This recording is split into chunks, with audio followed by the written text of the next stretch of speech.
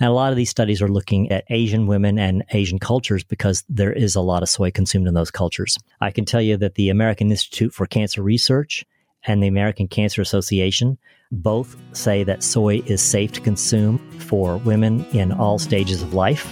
You have more power over your health than what you've been told.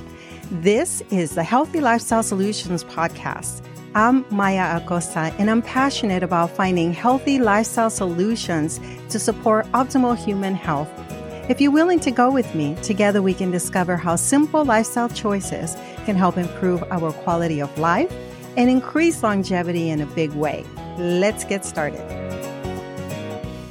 Dr. Rizwan Bukhari is a vascular surgeon who has been in practice for over 25 years. He specializes in the treatment of blood vessels and is particularly passionate about limb salvage work and preventing amputations. He has also adopted a nutrition-focused approach to treating his patients, which led him to learn more about soy. As part of our breast cancer awareness conversations, I asked Dr. Riz to speak about common soy myths. He will explain phytoestrogens, how our bodies use phytoestrogens, and what the data says about the use of soy products throughout a woman's life. As always, you can find the full bio and details of our conversation at the website healthylifestylesolutions.org. Let's meet Dr. Riz. Welcome back to another episode of the Healthy Lifestyle Solutions podcast. I'm your host, Maya Acosta. Today, I have a special guest. He actually started the podcast with me. So if you go all the way back to episode number 1, you'll see Dr. Rizwan Bukhari was my co-host. So welcome, Dr. Riz. Well, thank you very much. It's nice to be on the show again. Thank you for making this happen because I think it's probably been over a year since you've been on the show. I don't remember. Yes, definitely. We are at probably episode 234 or something like that. And for my listeners, we are in the same room in my home studio. And this is the first time that we record together this way with the setup. So, there might be a little bit of technical problems in terms of adjusting the volume, but I will say that we've come a long way compared to the first episode. Absolutely. I remember the first episode was recorded in a hotel room with a single mic, I think. No, we did 2 mics, but there was something wrong with the recorder. And so when you listen to it, you can hear me say on the right ear and listen to you, it's the left ear or something like that. Oh, yeah. Okay. Yeah. So I just watched it recently because I'm putting together a video for the listeners and for anybody who wants to view it on YouTube. I'm putting together 4 years of content. I'm not putting everything, not 230 episodes, but I'm going to highlight some things. And I thought, well, this is actually really cool. You're joining me right now to address Breast Cancer Awareness Month. And you're joining me at the same time that I'm celebrating 4 years of doing this. So good timing. Yep. All right. So before we talk about breast cancer, and this episode is airing in November. We had difficulties. Plus, we were traveling a lot. But I thought the topic of breast cancer should be a year-round topic. And also the concerns that people have around soy, I thought we could also talk about. But before we do all that, I thought I may have listeners that are not familiar with you because I've been doing a lot more since the last time you joined me. So let's start with who you are. Tell us a little bit about yourself. How long have you been in practice? Where are you in practice? And what does a vascular surgeon do? Okay. All right. So for those of you who don't know me, my name is Rizwan Bukhari. I'm a vascular surgeon and I practice in the Dallas area in Texas. And I've been in practice for pretty much 25 years now. I started in 1998. So, 24 years. I've been a surgeon since 1991 when I started my training, but I did general surgery and then I specialized in vascular surgery. And I started my vascular surgery practice in 1998. So what else can I tell you? Thank you for sharing about that. So can you tell us what a vascular surgeon is? Because we have even friends today that still call you cardiologists. They believe you're a cardiologist. So I thought we could talk about, what is a vascular surgeon? The average person may not have a vascular surgeon that they have to go to, but everybody knows about heart disease. Yeah. I mean, I guess I can understand that it's not a well-known specialty. There's not a lot of vascular surgeons out there. I think there's probably a little over 3,000 board-certified vascular surgeons in the entire country. Wow. And it is fairly highly specialized. We very specifically work on the blood vessels of the body. And it's an evolving specialty. Early on, and when it was first starting and wasn't highly recognized, it was just a surgical specialty. And so people would clean out blood vessels or do bypasses on blood vessels. And it has evolved throughout the years, and especially in the last couple of decades, has become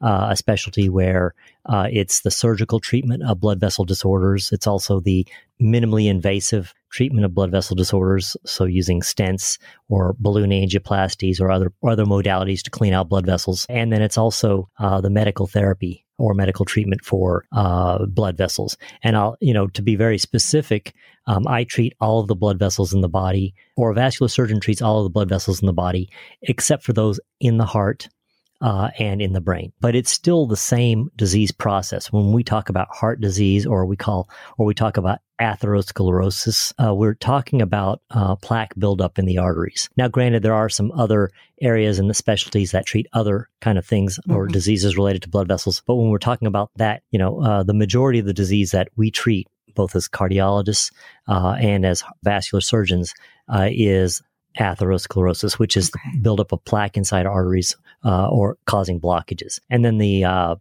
bad effects of those blockages. And then also I'll add that there's also someone called the cardiac surgeon or heart surgeon who does the heart bypass operations on the heart. I kind of do, if you think about what a cardiologist and a heart surgeon do for the heart, I do both roles for the blood vessels in the body. I'm both the medical doctor and doing minimally invasive therapies, and I'm also the surgeon who does the bypasses and clean out and things like that. That's pretty cool.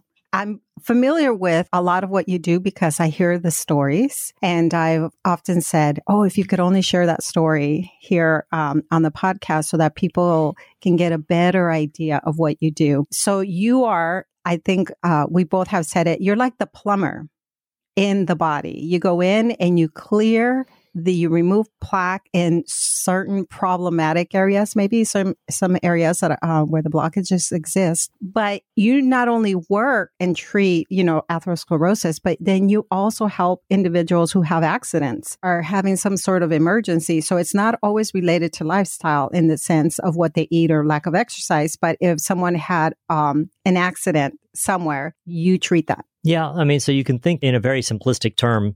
And I joke with my patients, I'm going to go clean out your artery. But it's not as simple as that. I mean, of course, it's much more complex. But in a very simplistic manner, the blood vessels of the body are the pipes or the tubes that carry blood both from the heart and to all the areas of the body, and then back from those areas of the body back to the heart. And the heart itself, again, in a very simplistic manner, is the pump that is functioning, that creates the circulation throughout the tubes of the body. So that is a pretty straight, simplistic way of looking at it. And then, I treat both the chronic illnesses that we treat today of the arteries, but then also, of course, I treat the acute injuries. If someone has a car accident and injures an artery, or a gunshot wound to an artery, or a stab wound, so I have stories about all of those things that I probably shared with you at some point or another. So yeah, there's both acute injuries to arteries, and then there's the other kind of traditional chronic stuff. Yeah. I remember there was one story that you shared about a young man who was a carpenter. He was working on location and he accidentally put a nail in the palm of his hand. I don't remember what area. Yeah. Can you tell us about that?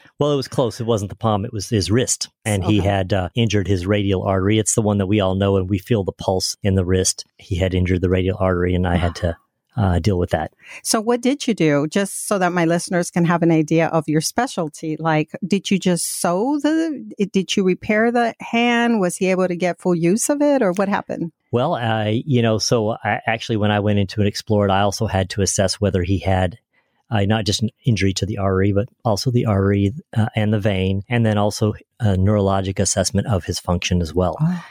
Because a lot of times the arteries, nerves, and veins all travel together. And, so there are different ways to treat a radial artery injury.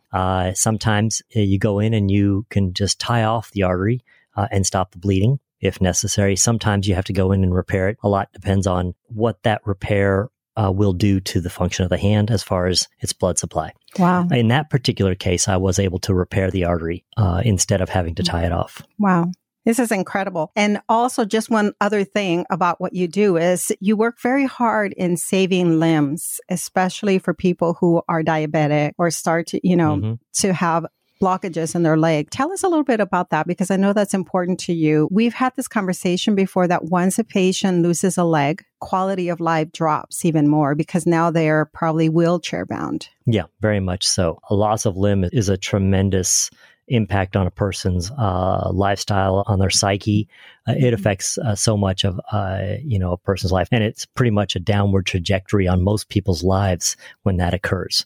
But I do a lot of leg work. I joke. There's a joke that I'm a leg man, and so the vascular involves all the blood vessels in the body. So my training involves treating carotid arteries to both treat strokes and try to prevent strokes. I also treat the aorta, either whether it's blockages or aneurysms of the aorta. I also treat the lower extremity or leg arteries. And my practice has, I also do a lot of dialysis work where I create the shunts and the fistulas, and in order for people to have dialysis. So those are kind of the major things that I do. But over the years, I have subspecialized within my specialty to where the vast majority of the work I do is what's called limb salvage work. And so I deal the vast majority of the time with people who have problems with the circulation of their legs, and very often circulation issues which are so advanced that their limb is at risk. And so my practice is what's called a limb salvage practice. I'm in the business of amputation prevention.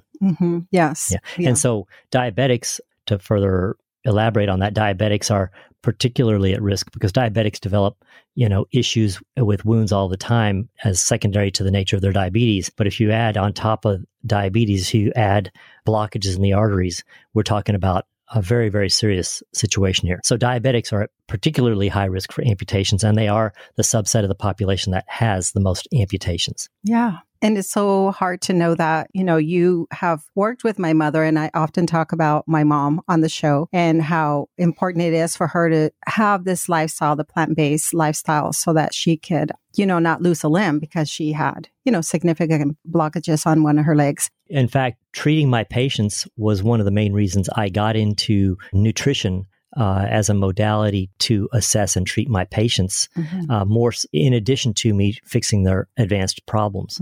I began to understand how much nutrition impacted our health. And over the years, I started to look at the scientific evidence and the best practices and evidence-based medicine, and began to realize that our nutrition has such a tremendous impact on these diseases and risk factors that I treat. Most of my patients are diabetic and have high blood pressure. They have high cholesterol. They have high fats. And all of these things are directly impacted by our dietary choices. And so I have adopted the approach of using the science behind nutrition and evidence-based nutrition in order to help my patients make better choices. They're so lucky that you have that knowledge. I was recently speaking with Dr. Sarah Kassam, and she's in Canada, the episode right before this one. And I said to her that every time a physician joins this lifestyle, I feel like a star lights up in the sky. And that's because you're giving us more tools so that we can take control of our own health. And that's what we'll be talking about today. We're going to talk about nutrition, more specifically soy and how it's beneficial. We'll address some of the myths because, many people are afraid of soy, not just women. Men are also told that they can grow man boobs. That's some of the things that we hear. So should we get started on the topic? Sure. Absolutely. So I thought I would do like these rapid fire questions, and you can do yes or no. And just to kind of get started, because, I'm assuming that a lot of people may have these kind of questions about soy. So you can answer yes or no, but... And that's it? Or can I talk some more? We're going to elaborate, but feel free to say more if you want. Just a couple of questions. So soy products, more specifically tofu, but just soy products increase estrogen levels. True or false? That is false. I already said this one, but soy products increase or can actually contribute to men growing boobs. That is false. Yes. Soy products are excellent for women going through menopause. That is true. Okay. And let's see what other things. I can't think of any others. I actually didn't prepare for those. But no, this is a great way to get started. So as I was saying, we just completed the conversation in October for the month of October, Breast Cancer Awareness Month. And the reason that I wanted you to talk about soy is you've addressed it before when we've done the walk with the doc. And I know for another summit, you spoke about soy. And actually, I guess if you wanted to talk about your general experience as a general surgeon and if you've had experience seeing breast cancer patients or anything like that, if you'd like to share that first before we start. Sure. Yeah. So, I do have some opinions and knowledge and information on soy. And actually, my opinions are based on science. So I don't think they're opinions. I think they are recommendations. Mm-hmm. And because I focus a lot on nutrition in our health, obviously, soy is going to come up as a part of that, and I have learned a lot about it. And so I do have recommendations about soy, and I think probably a better understanding of soy than most physicians do. So I feel like I can make some very good recommendations. My experience with breast disease, and in particular breast cancer, is related to my experience as a surgeon. And I did 5 years of general surgery training. One of the areas of focus is breast cancer and breast surgery. So I do have a fair amount of training in that area. Now, I did not continue that training, or I did not continue that practice as I developed into vascular surgeon. I continued and focused on vascular surgery and gave up breast surgery. And so I don't do that currently, but I do have some background in breast surgery. Yeah. Well, I think this is great. And you gave a talk, and then you and I sort of debated on the approach that we should take. Should you just redo the talk and record it, or should we have a conversation? And I thought it'd be great to have this conversation so that we can share it on social media and on the podcast and on the YouTube video and all of that. But let's start with some of the fears, I guess. And I do have some notes here, just because there's so much to talk about. But I thought we could start with probably addressing some of the myths that, like what I said earlier. Why are people afraid of soy? What do we know about soy in terms of the benefits? And how can we encourage people to feel like it's okay to eat soy? Well, I think that just at its very root, the basic fears about soy come from this belief that people think that soy equals estrogen. And therefore, soy consumption therefore is equal to estrogen consumption. And then people may get the complications related to estrogen consumption that they're afraid of. Things like breast cancer recurrence, decreased fertility, early age of menarche, and in men, feminization. Yes. So those are the things that people are afraid of from eating soy because they think soy equals estrogen. And so I think that the distinction that I like to really clarify is that soy does not equal estrogen. In fact, it's the exact opposite. And I think two reasons this misconception exists. Number one, the compound in soy that people are afraid of is something called a phytoestrogen. And just because it has that name estrogen in it, somehow people think, okay, because it's got that term in it, it must be an estrogen or have estrogen-like. And so soy has something called isoflavones, which are phytonutrients. And of course, all plant-based products have phytonutrients, and these are very, very healthy for us.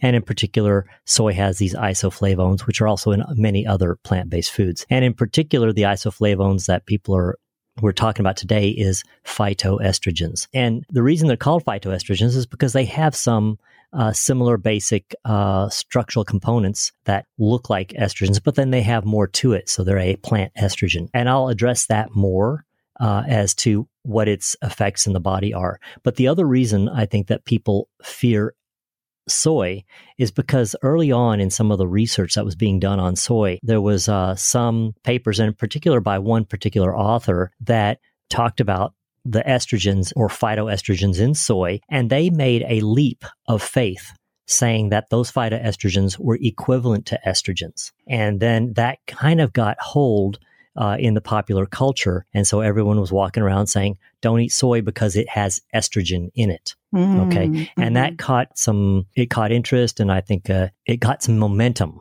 I guess is the way to put it. And so it was something that has kind of stuck in our popular culture for many decades. And this research has subsequently been debunked.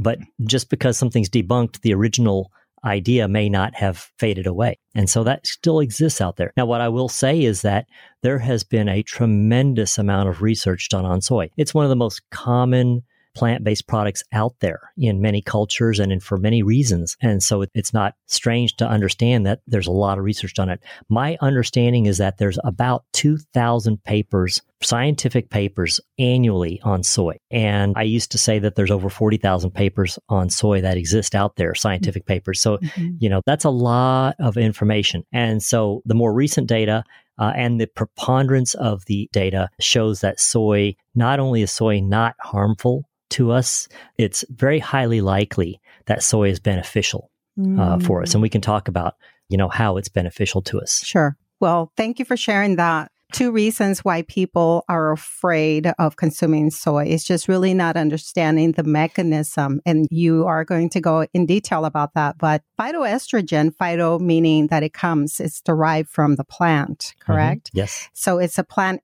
estrogen, sort of, or mimics estrogen. And then the other one is just, I'm sorry, were you going to? I wouldn't say it mimics estrogen. I would say it has some chemical and structural similarities to estrogen. Good. Thank you for correcting me. So that's one. And then the other one is just the media. I feel like the media intentionally targets soy as thinking that that's the main food that you and I as vegans eat. But I would say in the years that we have been vegan, we don't consume that much soy. I think we probably consume a reasonable amount of soy. But, I don't know that the media is out to particularly demonize soy.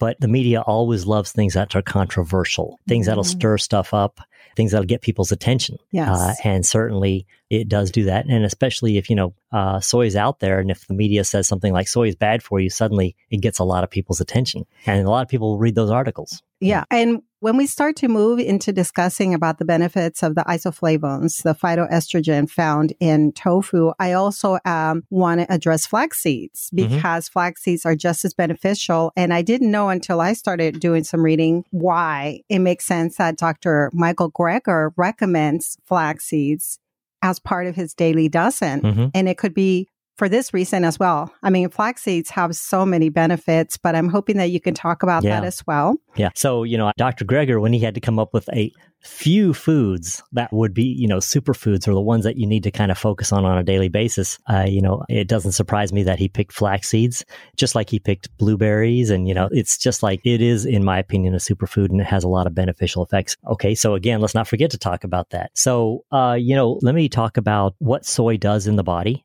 at a biologic or molecular level. And then, what are the studies about soy? Because I think those are 2 important things to really understand if you want to really grasp the fact that soy is not only not harmful for you, but that it's beneficial.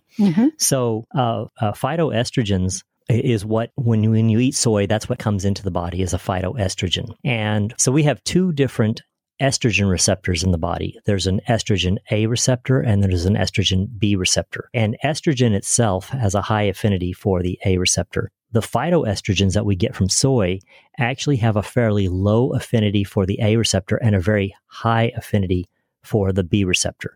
So then what about these receptors and what do they do? So the A receptor, okay, so I guess let's take a step back. What are receptors? Receptors are like keyholes or buttons.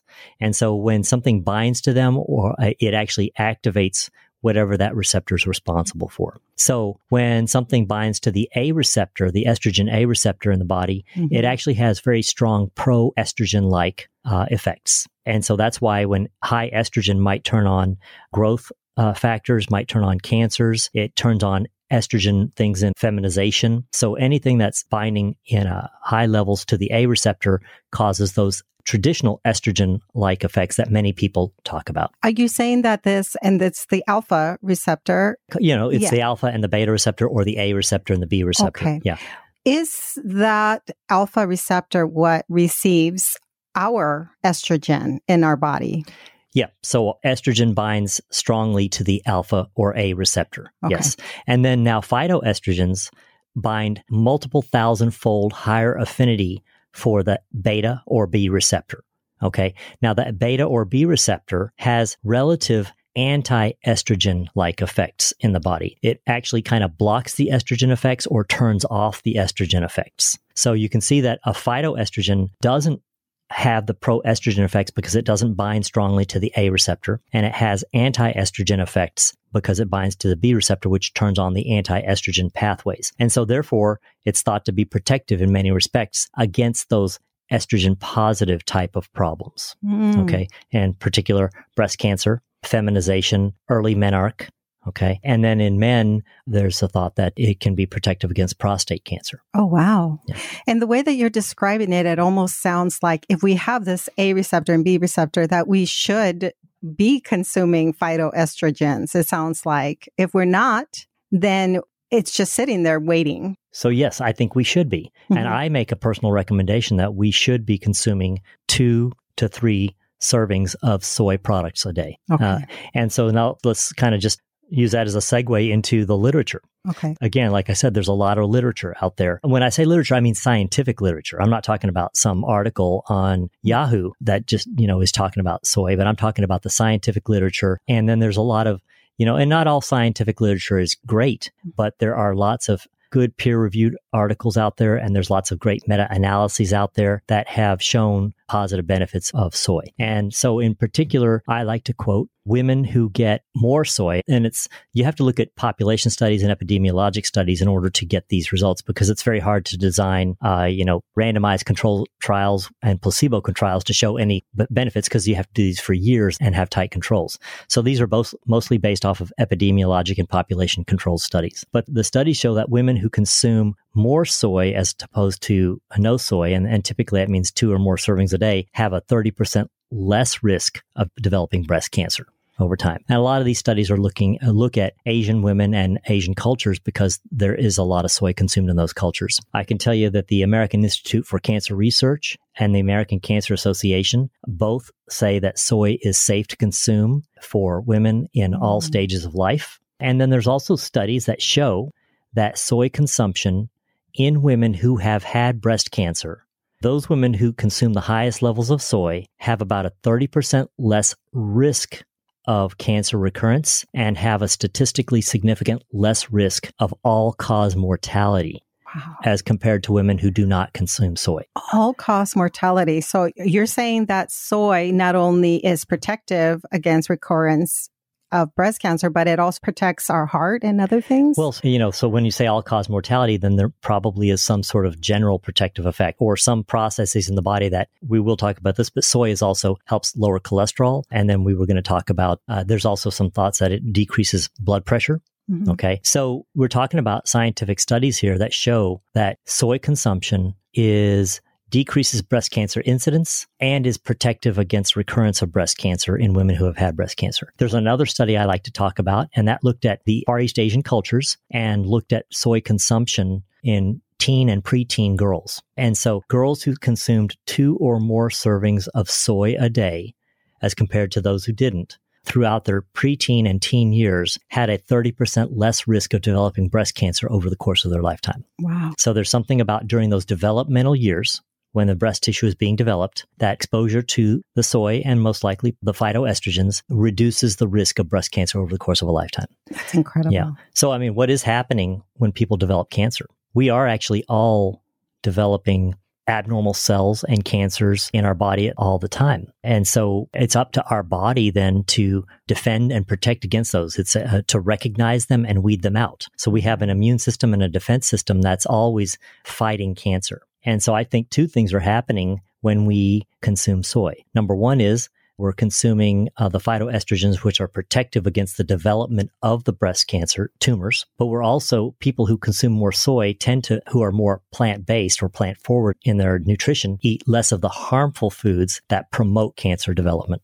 Okay, yes. And as a matter of fact, well, I'm glad you said that, because I'm thinking, as you were describing the studies that have been done with younger teen and preteen Asian girls and their diet, I'm thinking about the standard American diet, the everyday diet that people eat when they're on the run, when they're very busy. A lot of people, and I talk about this often, but a lot of people eat fast food. When are they going to get soy in their diet if they're constantly eating out? When you go to restaurants, soy, for example, tofu is not always an option in a restaurant. So what you're saying is we have to be very deliberate, not only understanding the science that this is beneficial for us, for women. And you know that on the podcast, I like to emphasize and support women in health. So when we're talking about health, we will have to be more intentional about bringing in tofu and edamame into our diet. I agree completely. I think we have to be intentional about everything about our diet. In today's day and age, it's too easy to eat unhealthy way.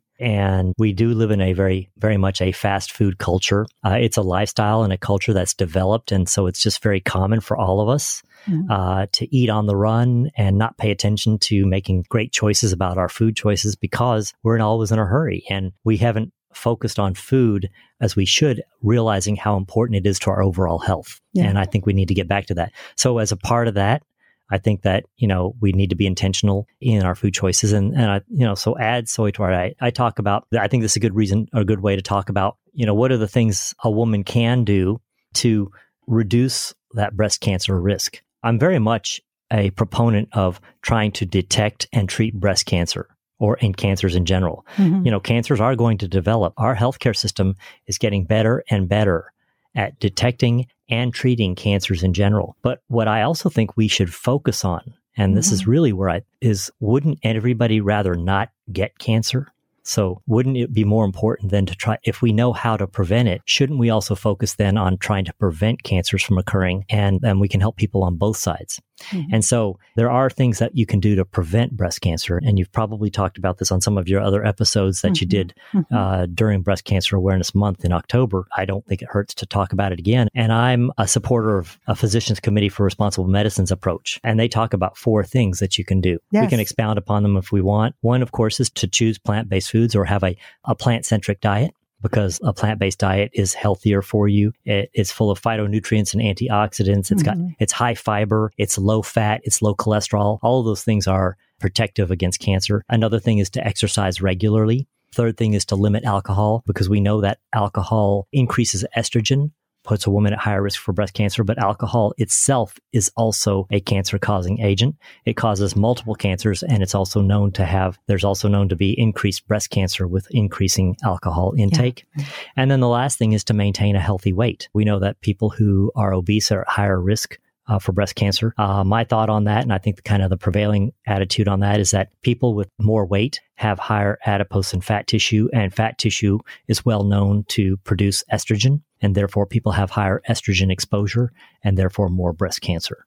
So those are the 4 things that I support from the PCRM, or Physicians Committee for Responsible Medicine. And then I also add don't smoke, because it's just a no-brainer. Tobacco is very bad for us. It's not just bad for your lungs. It's not just bad for your heart and cardiovascular disease, but it causes multiple cancers. Yes, thank you. I like those 4 tips, especially the one on just incorporating more whole plant-based foods. And I'm glad that you're clarifying some of these concerns.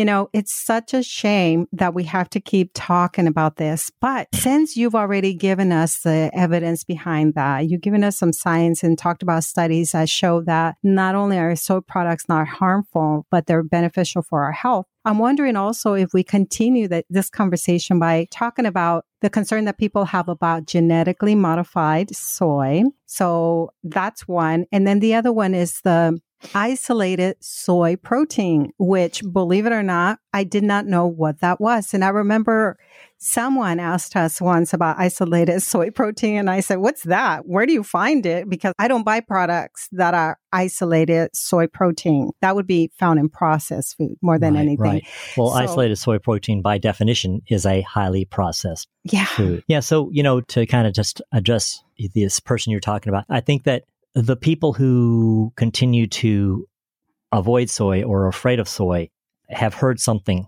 out there in the media, but haven't done their research. Because clearly, if you've done your research, you know that soy is not only not bad for you, but it's better for you. Again, what woman who has had breast cancer would not want to reduce her risk of breast cancer recurrence by 30% by doing something as simple as having 2 servings of soy a day? That's not it's not tamoxifen. It's not some estrogen blocker that you have to take that has other effects on your body. It's not some big anti-cancer chemotherapy treatment.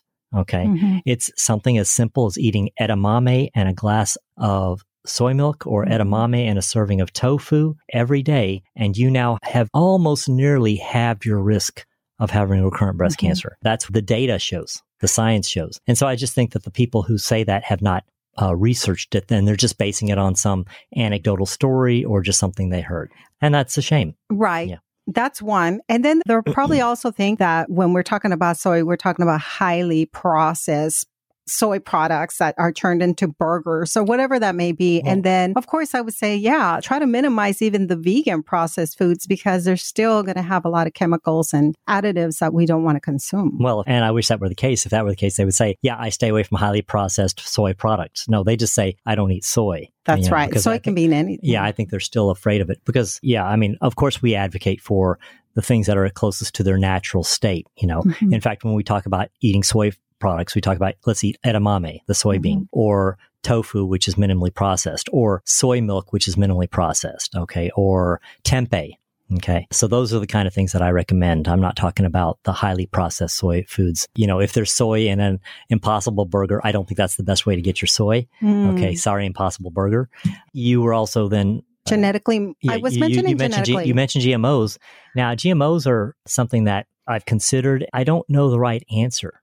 I think that what I tend to tell people is that I avoid and don't recommend GMOs because we don't know what we don't know. I'm in favor of avoiding those at this point, in my evolution of thought. Something that I think is very interesting is that there are people who don't make a distinction when they're eating meat. They're very anti-GMO and they'll say, I don't want any GMO products, but then they're eating meat. The vast majority of livestock out there today are fed GMO products. And so they don't even make that connection that what they're eating is based on a genetically modified product. And so that's, let alone the fact that they don't make the connection that the protein they're getting from their meat actually came from plants anyways. There's a lot of disconnect out there in our world. Yeah, I'm glad you say that. Many times we say when you're going to purchase your soy, I say soy, but I'm really thinking tofu. But there's also organic version. So you also asked about soy protein isolate. And so, as you know, I'm not so much speaking to you as to our audience. We advocate for a whole food plant-based lifestyle, and that involves no processing or minimally processed foods. So we are not advocates for processed foods. And I'll give you an example of highly processed food, oil. Doesn't matter where you take it from, whether it's an olive or an avocado or corn. Oil is a highly processed food. You've stripped out all of the fiber, the phytonutrients, and everything else, and all you're left with is an oil or the fat from that product. So similarly, soy protein isolate is stripping everything from the soy or the soybean and only leaving the protein behind. You've taken out the fiber, you've taken out all of the other products, and all you're left with is a protein. And that's, in my opinion, and I don't think it's in everybody's opinion, that's a highly processed food. I'm not a big fan of approaching food from that standpoint. Right. So that topic has come up, and that's why we're talking about it. It's come up as to, well, what's wrong with that? It's not all that bad. And it wasn't until it was sometime earlier this year, I guess, a guest came on to talk about soy as well and address the isolate and said that the process of extracting the protein, just like you described, puts the product at a kind of carcinogenic, if I'm saying it right, state because of some things that form like hexane. And I don't even know what that is. And one other thing, do you know what I'm talking about? I think those are products that are used in the processing of the soy in order to create soy protein isolate. And so it could be that there's contaminants left in it. And therefore, that's why we talk about all these processed foods and preserved foods that you buy off the shelf. They have lots of chemicals in them, and they have preservatives, and they have things in them that you can't pronounce or you don't even know what they are. Yeah. And so why would you want to be putting those in your body? That's right. So again, I'm not trying to denigrate or denounce soy itself. I'm just talking about we don't promote eating a highly processed soy food. Right. Well, let me say this one. I thought it'd be interesting for people to know the process of extracting the soy protein. So just like Dr. Riz had already said, is what remains when you take soybeans and strip all the sugar, the fiber, and all the natural vitamins and minerals from them, what is left is the protein. So the process of doing all of this is called acid washing. Soybeans get soaked in acid or alcohol to remove the sugar and dietary fiber. Then what's left gets dehydrated, which ultimately makes a dry powder, and it looks like Olay protein powder. I don't know what that is. The extraction process often leaves behind residue from chemicals and metals like hexane and aluminum.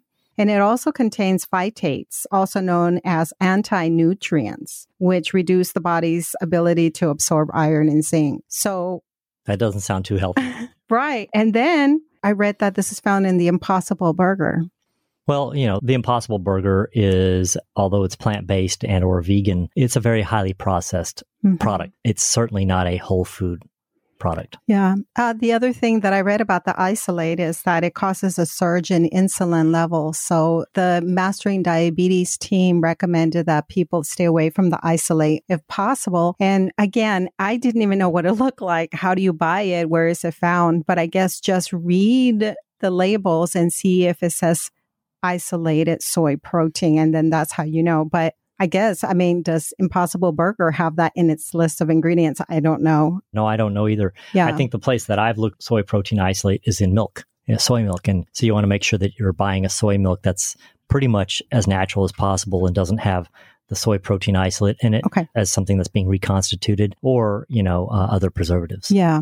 Okay. So I hope obviously the best thing to do is make your own. But then again, how many of us have time to make our own? That's right. I hope that we explained a little bit about the isolated soy protein for people, because I think that, so we know that about isolated soy protein. This is probably the information that's fed to the general public who's fearing soy. They're thinking that this is the soy that we're eating. And what we're saying is no, go to, your local natural grocery store and find the one that comes kind of sitting in its liquid. That's as close to whole as you can. But really, the edamame is the best way to consume. And, I don't know if I ever told you, Dr. Riss, but there was a time when a friend of mine and I would go to this restaurant and we would ask for the edamame before people started adding spices and all of that. We did it first. Many, many years ago, we were like, can you put some spice in that? Because we're Mexican and we like it. And I was eating edamame just like that. You know how you can eat one after the other, almost like chips, and they're enjoyable to eat. Or you can, buy them already frozen or in bags and sprinkle them in over your salad or in a soup, or have the tempeh version, which you, Dr. Riss, enjoy. Yeah, I think I can out-eat you with the spicy edamame. That's, I don't think we ever pass up an opportunity to order edamame if it's on the menu. Right. It's a good appetizer and we enjoy eating it. And I certainly enjoy the spicy edamame. It's a good way, too, not to have the salty edamame, which, has a lot of, we try to avoid salt. That's right. Okay, just a couple of other things as we're moving along is menopausal women. So is this good? So we've talked about like how young women, we know Asian women, that consume soy, probably through miso soup and tofu and things like that, are protected throughout their lifetime. I know that you can't use the word prevent, but we definitely can reduce our risk. Yeah, you can't eliminate. Yes. Yeah. So at a young age, I had another question. Can it help with menstrual cramps? That's, for women that are in that age group. And then can it help with menopause, like reducing hot flashes? Yeah, so there's some studies out there that show that phytoestrogen exposure does decrease the menopausal symptoms in that particular, much like estrogen does.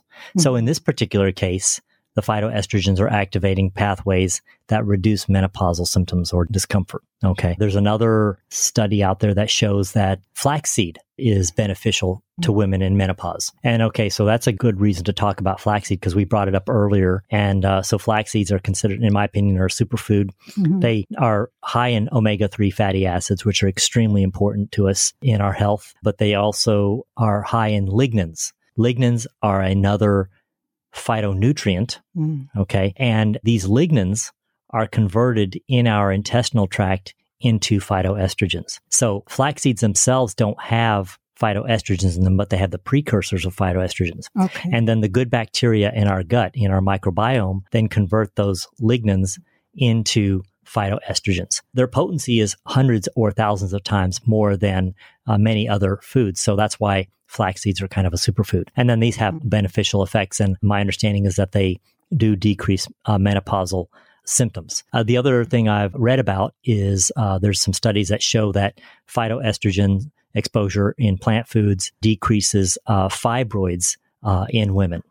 Okay, so that's a little known fact, and not many people talk about it, but women with higher soy exposure and phytoestrogen exposure experience less problems with painful fibroids throughout the course of their lifetime. That's great news. That's particularly interesting to me because I often get referred women with painful fibroids, and I have to go in and what's called embolize the artery that leads to the fibroid in order to try to kill it. It's a less invasive, non-surgical way to treat fibroids. And I will be very honest with you that I haven't sent these women away on a plant-based diet, because it's been so few. And I think the reality is many of them won't adopt the therapy when they want treatment for it. But there is data to show that there is decreased fibroids or decreased painful fibroids on a plant-based diet. This is such great news because, again, it feels like the power is back in our hands, that if we know these things, that we can help our health, without relying on necessarily medication. Because, for example, I don't like to take painkillers. And when I say painkillers, I'm talking about aspirin or Advil. I don't even like to take that. But most of my life, I struggled with painful cramps and acne. And I'm thinking the estrogen was probably the contributing factor to those things. I don't know what other kind of mechanism could have been in place, but I know that I never really had any kind of serious issues like fibroids or anything like that. But I transitioned to a whole food plant-based diet just before I started going into menopause. So it's a little hard to say how much improvement I've seen as a result, but I know that my acne cleared because you probably remember I suffered with acne for many, many years. And so if women can help themselves by having, for example, less painful menstrual cramps or fibroids, or even, I don't know if it helps with painful breasts, like if you have fibrocystic breasts, if it can help with, soy can help with that as well. I don't know. Yeah, no, I don't know the data on that. So again, since I'm so data driven, I won't comment one way or the other. Although I do know that fibrocystic disease of the breast is a hormonally driven problem. Yeah. And it's often worse during, related to a woman's menstrual cycle. Yes. Oh my goodness. I wish I had known all of this many, many years ago, but I must have known something because I stopped eating red meat and pork a long, long time ago. Okay. I want to make sure that we're not forgetting anything, but you mentioned flaxseed, and I want to kind of throw this story out there to see if you remember. I had a doctor friend who lived in Austin. And I won't say his name just out of privacy, but when I stayed with him, I prepared some foods and was teaching him how to eat healthier. And during that time, I introduced him to flax seeds because my friend kind of was having some constipation issues. And me being the person, and this was many years ago, me being the person that likes to help people with the holistic approach, I prescribed him flax seeds. And I actually got him some cereal and flax seeds to go along with that. Anyway, he was like, within 1 or 2 days, he was like, it's a miracle. It's amazing. This stuff works. This is wonderful. He was thanking me. And about a week later, he comes back and he says, my friends told me I'm going to grow man boobs. I'm not going to take flaxseed anymore.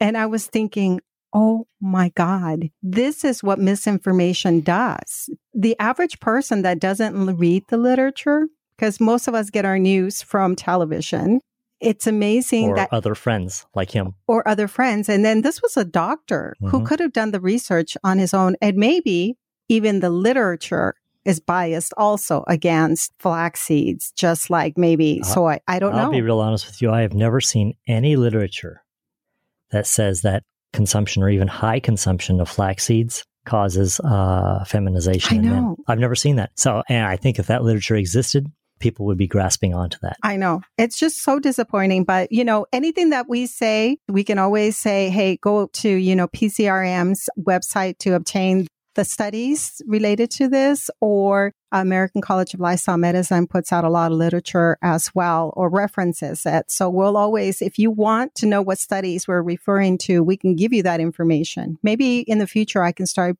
placing that information on the website so that people know that we're just not making this stuff up. Okay, just a couple other things. I don't know if I'm forgetting anything else. There was some concern about thyroid and soy. And I was initially concerned as well because I have had hypothyroidism. But I think that if we have thyroid issues that, people believe that maybe the tofu can interfere with our absorbing the iodine or something like that. So we're just encouraged to eat more nori sheets or something. Yeah. So there are studies that have studied thyroid function with increased soy intake, and they have shown that there is no negative impact on thyroid function from the consumption of soy. But there is one concern, is that there is an iodine binding effect of soy that might reduce one's exposure. So in those situations, they do recommend that you just try to increase your iodine intake. And of course, we recommend doing that through seaweed-based consumption, like nori sheets, for example. Awesome. Other health benefits can be associated in terms of consuming soy products is that they help to reduce inflammation and improve our cholesterol levels. And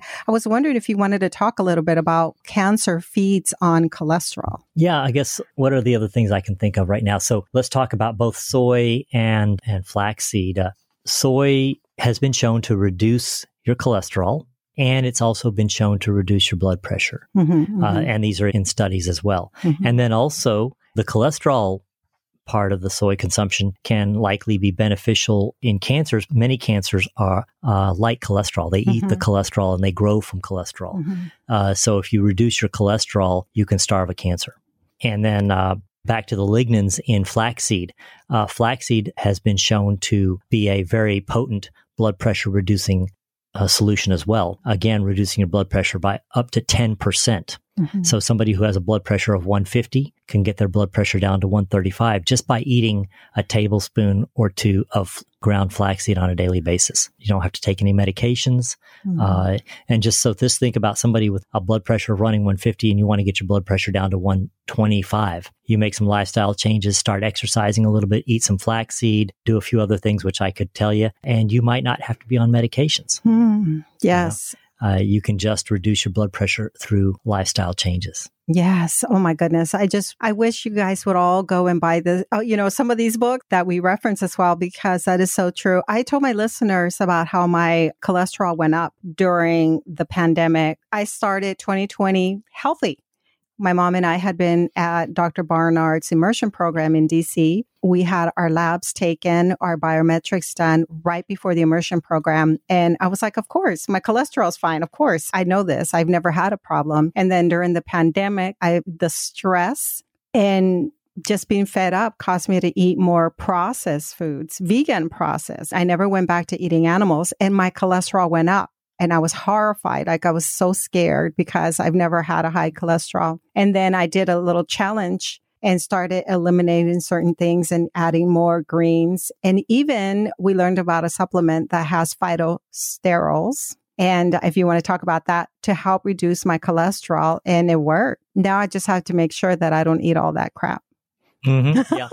And I honestly don't even think you need the phytosterols. It's just that they show that the phytosterols compete with the binding sites and then therefore reduce your cholesterol absorption. And so, but I think that there's many just kind of standard things that you can do to reduce your cholesterol. And you did. And when we were measuring it regularly and we just saw the cholesterol just being focused, I call it being deliberate, just being deliberate in your choices, your food choices, and your cholesterol dropped very quickly. Yeah. Well, I'm really excited about having had you on the show again because it's been too long. I know that I wanted to get you on earlier this year because I thought I wanted you as my guest for episode 200 to celebrate 200. Maybe you can come back when I celebrate 300.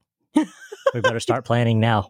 We better record it today for the next time. But the other thing too is that I just celebrated 4 years in the past year. Since I hired a team to help support me with a lot of the editing, I've put out a lot more content. And I was thinking, what do you think will happen in the next 4 years? Will I still be doing this? Will there be 4 more years of this? I don't know. I don't know either. I guess we'll just have to wait and see. Stay tuned, everybody. Stay tuned. Thank you, Dr. Riz, for joining us. Is there anything else that you'd like to share with our listeners? And then I'm going to make sure that I add your Instagram account because Dr. Riz's Instagram account, which is Dr. Riz, it's at Dr. Dr. _ RIZ _ BUKHARI. Anyway, I'll include that in the show notes. So he's had a lot of activity in his Instagram account, and you can go check out the account and see how he's been advocating for healthier options. We recently did a protest at a hospital in Fort Worth where we basically, stood in there, and this was part of Physicians Committee for Responsible Medicine. We were out there protesting the McDonald's, asking the hospital to do better for the patients, because we know that when patients or anybody visits that hospital, the first thing that they'll see is the McDonald's. And when a hospital has a McDonald's there, it's almost like they're saying, hey, this is the kind of food we think you should eat. Yeah, we condone that. Yeah. It was horrible, but lots of activity on your Instagram so people can learn about that. And you also have a guide, Dr. Riz's guide to cardiovascular nutrition. Yes. So we're going to put a link. So if you're interested in learning more about Dr. Riz and his recommendations for lifestyle medicine that can help you all around, all the things that you can do to take care of your health, you can follow him or download the PDF as well. But is there anything else that you'd like to share with us? I don't know if it's anything else, but just to kind of summarize, I'd like to talk about the big picture. And, we're talking today a lot about soy and breast cancer, kind of some specifics. But what I like to tell people and help them understand is this lifestyle that we promote. First off, kind of the healthy lifestyle, which includes a plant-centric diet and avoiding toxic behaviors and getting sleep and developing relationships and working on your spirituality. And, so those things, that's a kind of a lifestyle we preach. But in particular, the whole food, plant-based approach to life, to nutrition, which is very scientific and evidence-based, is kind of a one solution fits all. Okay, you don't need to eat one particular diet for your heart, another particular diet for your breast, another particular diet for your prostate, another diet for your microbiome. What's very interesting to me, and for me, it kind of tells, okay, this kind of must have been the way it was intended to be, because it's one diet that provides for a tremendous overall health for the body. And so I just like people to kind of grasp that concept. It's a whole food, plant-based centric lifestyle is the healthiest way to approach your life. Yes. Thank you, Dr. Riz, because I know that when my listeners hear it directly from a vascular surgeon who treats advanced cases, diseases that people pretty much brought on themselves by making certain lifestyle choices. I know that when they hear it from you, that they really get it. They can hear all day long from me, but I think it's important that they understand that the surgeon actually is telling his own patients that these lifestyle modifications, the lifestyle medicine pillars work. They help in, like you said, in preventing disease and hopefully preventing recurrence, or even the diseases from advancing, hopefully preventing that as well. So, yeah. And, unfortunately, many times for my patients, it's very late in the process. And the lifestyle they've been leading for decades has led to a point where they can't avoid being on my operating room table and under my knife and the complications of that lifestyle when they're in their 60s and 70s and 80s. But what I'm hoping is that many of you out there who are younger than that and listening to this can adopt positive changes that can change the trajectory of your life and keep you from ever ending up on my table. And I think that's important. I will say, though, it's well known and scientifically proven. Again, adopting a whole food, plant-based lifestyle at any stage in your life results in a healthier life at any point. Yes. What I'm saying by that is it's never too late. Yes, absolutely. And I say all the time that, I say this all the time. I want to drive the message that people do not want to end up as your patient, because by then it's usually too late. Yeah. If people only knew before they were my patient that they didn't want to be my patient, they would do everything in the world to avoid being my patient. That's right. Okay. It's not unusual for me to ask a patient, if you knew how to prevent being where you are today, if somebody told you there was a way to stop, to not be here, if there's a change you could have made 3 decades or 4 decades ago, would you have done it? And they uniformly say yes. Okay. Now, the problem is once they've encountered the complications of that lifestyle, then they go back and say, yes, I wish I would have changed. But what I want is for people to make that change before they encounter those complications. That's right. Wow. For a long time, I was the only one that I knew of, and it surprised the heck out of me, because all of my colleagues who see what this lifestyle produces should say, okay, now I need to be plant-based and I need to teach that, because look what the other lifestyle teaches or becomes. But yeah, now I've heard of a couple of others. A couple have seen my social media, have reached out and contacted me. They're not terribly active in kind of the way we are, but they've reached out and said, hey, look, I'm plant-based too. I want to stay in touch. So I have. Yeah. But 3 across the country is still way too few. You need to create a WhatsApp group. Yeah, it'll be a small group right now. Maybe we'll have a panel discussion, all three of you guys. That would be a lot of fun and talk about like what you see. But yeah, it's interesting when a doctor gets on board with the stuff, they don't always necessarily dive in right away because they have to learn all the information we had to learn too. And then maybe they'll do, they'll give lectures and things like that. But this is pretty cool. I didn't know that. I think one of the frustrations that I can give you the perspective as a physician is one of the perspectives that many physicians take is that they don't think their patients will make the change. And I can understand. But let me just say then, if I was the patient, I would say, please at least give me the information. So don't share the information just because you don't think I'll listen. Yeah.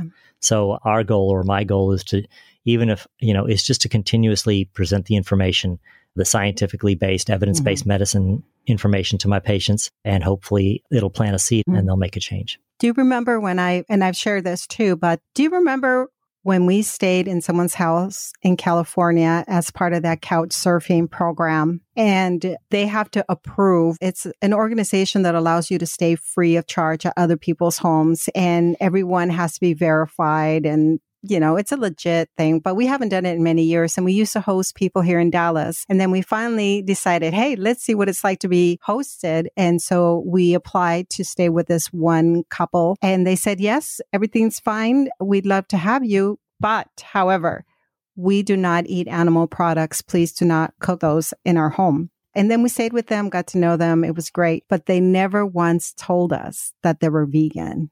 Plant-based. And that was years before you and I got on board. And I often reflect on that because if they had just sat down and talked to us, like if they had spoken to us about the health benefits or whatever they wanted to share, then that seed would have been planted, but they didn't share it. And I don't want to miss those opportunities when I'm interacting with other people, that I could help save someone's life or that I can help improve someone's quality of life just by sharing the information when they're willing to listen, not forcing it. But yeah, that's what I think. I don't ever want to be in that position where I failed to share the information out of fear. Yeah. So we're going to continue the discussion during dinner because we are getting ready to cook. Dr. Riz, thank you once again for coming on the show. I can't wait to see what the listeners say about this episode, and hopefully we'll catch you in the near future again. Okay. Thank you. See you on number 300. Dr. Rizwan Bukhari is a vascular surgeon with over 25 years of experience. He's highly specialized in the surgical treatment of blood vessel disorders and the minimally invasive treatment of blood vessel disorders. Dr. Riz treats acute injuries to arteries and atherosclerosis-related chronic illnesses. Dr. Bukhari is passionate about saving limbs and preventing amputations in his patients. He often says that you should do everything in your power to not end up like his patients. Many of his patients lose their quality of life once they have advanced diseases. He still advises his patients to adopt healthy lifestyle changes, such as those associated with the pillars of lifestyle medicine. He is also a strong advocate for using nutrition to treat various diseases and to reduce cancer and chronic disease risk factors. Today's topic, soy, is controversial, and Dr. Bukhari debunks some of its common myths. Here are a few things to remember regarding soy and estrogen levels. First, soy contains phytoestrogens, which are plant-based estrogens. These estrogens are much weaker than the estrogens produced by the body and can help block the body's estrogen from binding to receptors. Second, soy can be beneficial for women throughout their lives. Studies show that consuming soy early in life can significantly reduce a woman's risk of breast cancer. Soy can help alleviate some symptoms associated with menopause, such as hot flashes and night sweats. Third, Dr. Bukhari recommends soy as a healthy part of a plant-based diet. Soy can reduce the risk of many chronic diseases, including heart disease, stroke, and cancer. Soy products can help to lower cholesterol and protect against heart disease. Always consume minimally processed soy products such as organic tofu, edamame, and tempeh. They are a great source of protein and can be a healthy alternative to meat. Also, I'm going to put a link down below if you'd like to learn more about how you can prevent cardiovascular disease. Dr. Rizwan Bukhari also has a guide that you might be interested in, so make sure that you click on that link below. I'd love to hear about your experience with soy. Have you reduced your hot flashes by consuming soy? Tell us about a favorite meal that incorporates soy food. You can now leave me a voicemail at speakpipe.com/HLS. I hope that you enjoyed this episode. And as always, thank you for being a listener. You've been listening to the Healthy Lifestyle Solutions podcast with your host, Maya Acosta. If you've enjoyed this podcast, do us a favor and share with one friend who can benefit from this episode. Feel free to leave us an honest review on Apple Podcasts. That helps us to spread our message. Thanks for listening.